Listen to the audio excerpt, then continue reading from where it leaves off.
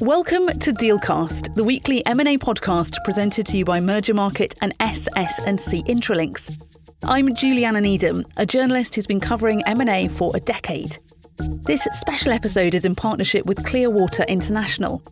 In this episode, we're examining how private equity-backed industrials and chemicals deals broke all previous records in 2021.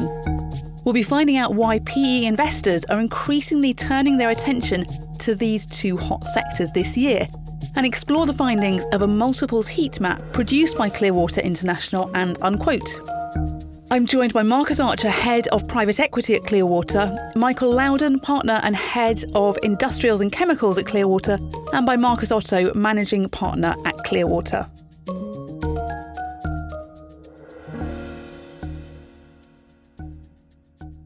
Hi everyone, thank you for joining me today. So Marcus Archer, starting with you, can you tell us a bit more about the research you've conducted with Unquote? Yeah, absolutely. So we at Clearwater International have been working with Unquote for a few years now, and we produced the multiples heat map, which identifies major themes driving enterprise value to EBITDA multiples across European private equity deals in Europe. We do it on a quarterly basis, and we identify trends, and the objective really was to help private equity investors understand those trends across regions and sectors with the intention of helping them make better investment decisions at investment committee. And staying with you, it looks like deal volume across Europe slowed a little in the fourth quarter of 2021, but we saw value continue to tick up to a staggering 12.8 times. Can you tell us more about some of those key themes you saw in 2021? Yeah, absolutely. So, we saw phenomenal volumes of deals in 2021 as a year. It was 24% up on the previous peak in 2019. I think all of us as deal makers felt that pressure throughout the course of the year. Slight slowdown in Q4, but not a massive slowdown. We also saw private equity domination in a way that we've not seen before. There's a huge amount of dry powder of over 1.1 trillion euros, but 23% of all deals across Europe were done by private equity, which is significantly above a level we've ever seen before.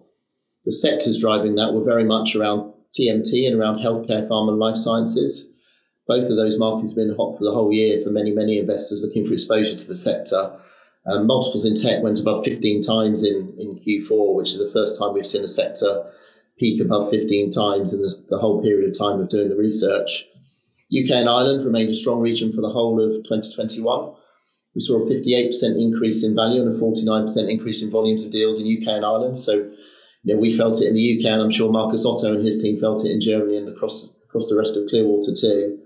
The big three themes that we saw coming out of private equity through 2021, which started at the back end of 2020, were firstly domain expertise and focused. And we really saw private equity funds becoming experts in their subject matter and becoming very compelling in deals they wanted to invest in. That led to conviction investing. And there are a handful of funds across Europe that just were willing to pay a little bit more than the next person or a lot more than the next person to secure an asset in a space they'd identified.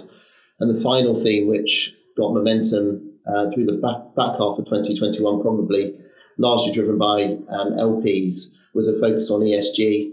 And one of the things we're doing at Clearwater International across Europe is looking at ESG trends, ESG themes, and how can businesses become more impactful in their business plans with our support as they seek private equity investment.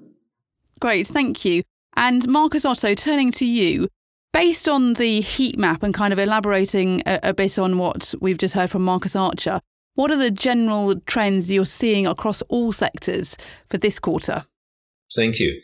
Q4, overall strong quarter compared to previous years, with very strong appetite from strategic as well as financial sponsors across the globe. Healthcare TMT, still very attractive. Sectors with catch-up of industrials, with transfer to industrial tech.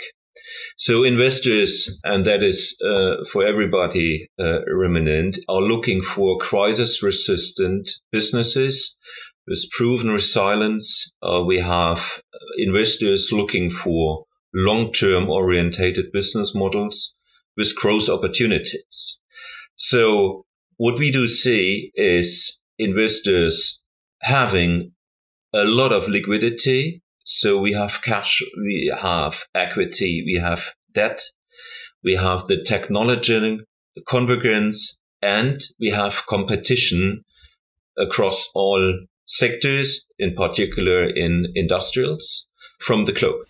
So, Michael, coming to you, what are the major sector-specific trends driving industrials deal flow, and which specific subsectors are getting special attention with especially high multiples?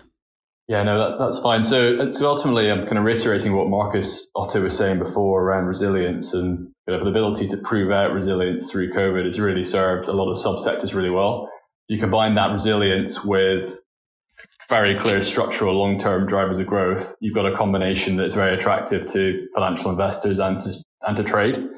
So where have we seen that coming through over the course of the last 12 months, particularly in the last quarter? I would say anything that has exposure to a critical service is clearly demonstrating that need for that service, and actually that's proven itself particularly resilient, combined with the longer term need of infrastructure spend within the European market.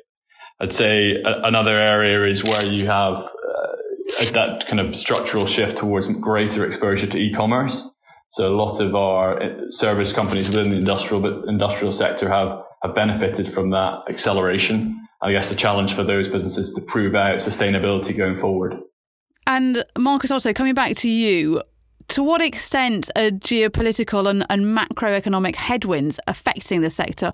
Obviously, we're seeing some huge events unfolding in Ukraine with the Russian invasion.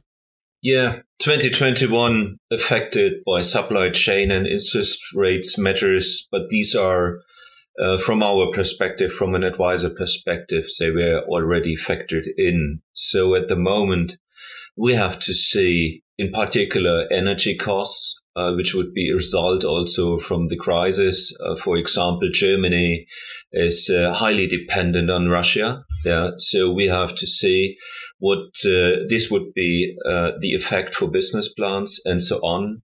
And for sure, as a headwind, I think we have to see what would be maybe increased risk premiums and long-term effects out of these.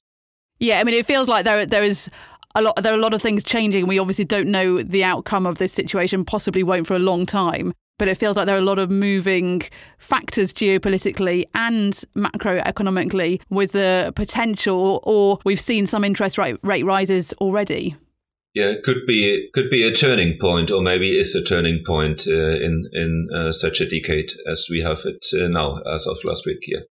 I mean, I think from my point of view, I think the challenges that we're seeing clearly from a very tragic situation in Ukraine, the challenges coming out economically are an exacerbation of an existing trend that we've been seeing in industrials. So higher raw material costs, higher energy costs, supply chain challenges, they are only going to get more difficult over the course of the coming months. And I think what we've seen over the course of the last 6 months is those businesses that have strong market positions have a proven kind of resilience through the cycle. They've been able to pass on costs. They've been able to survive. And the challenges with some of the businesses that aren't quite in a stronger position, they're not in the defensible market position. For those, it's going to be really tough. And I think ultimately there'll be M&A, there'll be deal flow around those areas where those are struggling and those are winning. So, Michael, staying with you, looking at the sectors that have enjoyed consistent quarter-on-quarter growth in average multiples over the last 5 years, what's contributing to this steadfastness? I mean, I think ultimately it's kind of reiteration of the themes we've talked about. There's, I think industrials will always be a sector where there's M&A activity. I think there's such a broad range of subsectors within industrials, but ultimately there is a central part of the economy always revolves around the industrial space. And I think when you're going forward within the different subsectors, that there will probably be a range of multiples that you won't see the high end TMT multiples we've experienced elsewhere, but there's a steadiness, there's a resilience to those core traditional industrial businesses that ultimately really is quite attractive in the context of very competitive, highly liquid private equity market. The opportunity to go and invest in a high quality business at a sensible multiple. At the moment you can do that in industrials, and I think it is probably a bit of a slight rebalancing of interest from the private equity community towards investing in those very stable but long-term growth businesses. And coming back to you, Marcus Otto, what are you seeing as the main buy-side strategies or motivations in the sector? Yeah, it's technology. It's technological convergence from traditional industrial business models to Industry 4.0. We do see market diversification. We do see localization, to get resources in supply chain, maybe from Asia or other countries back to where companies are located. So keyword is localization. It's vertical integration to secure supply chain. And overall, that is mentioned by Marcus Archer, it's digitization as well as ESG components. Yeah, and certainly ESG has been one of the biggest themes we've seen emerge in the last 18 months, 2 years, that just about every company wants to talk about or factor into their M&A processes.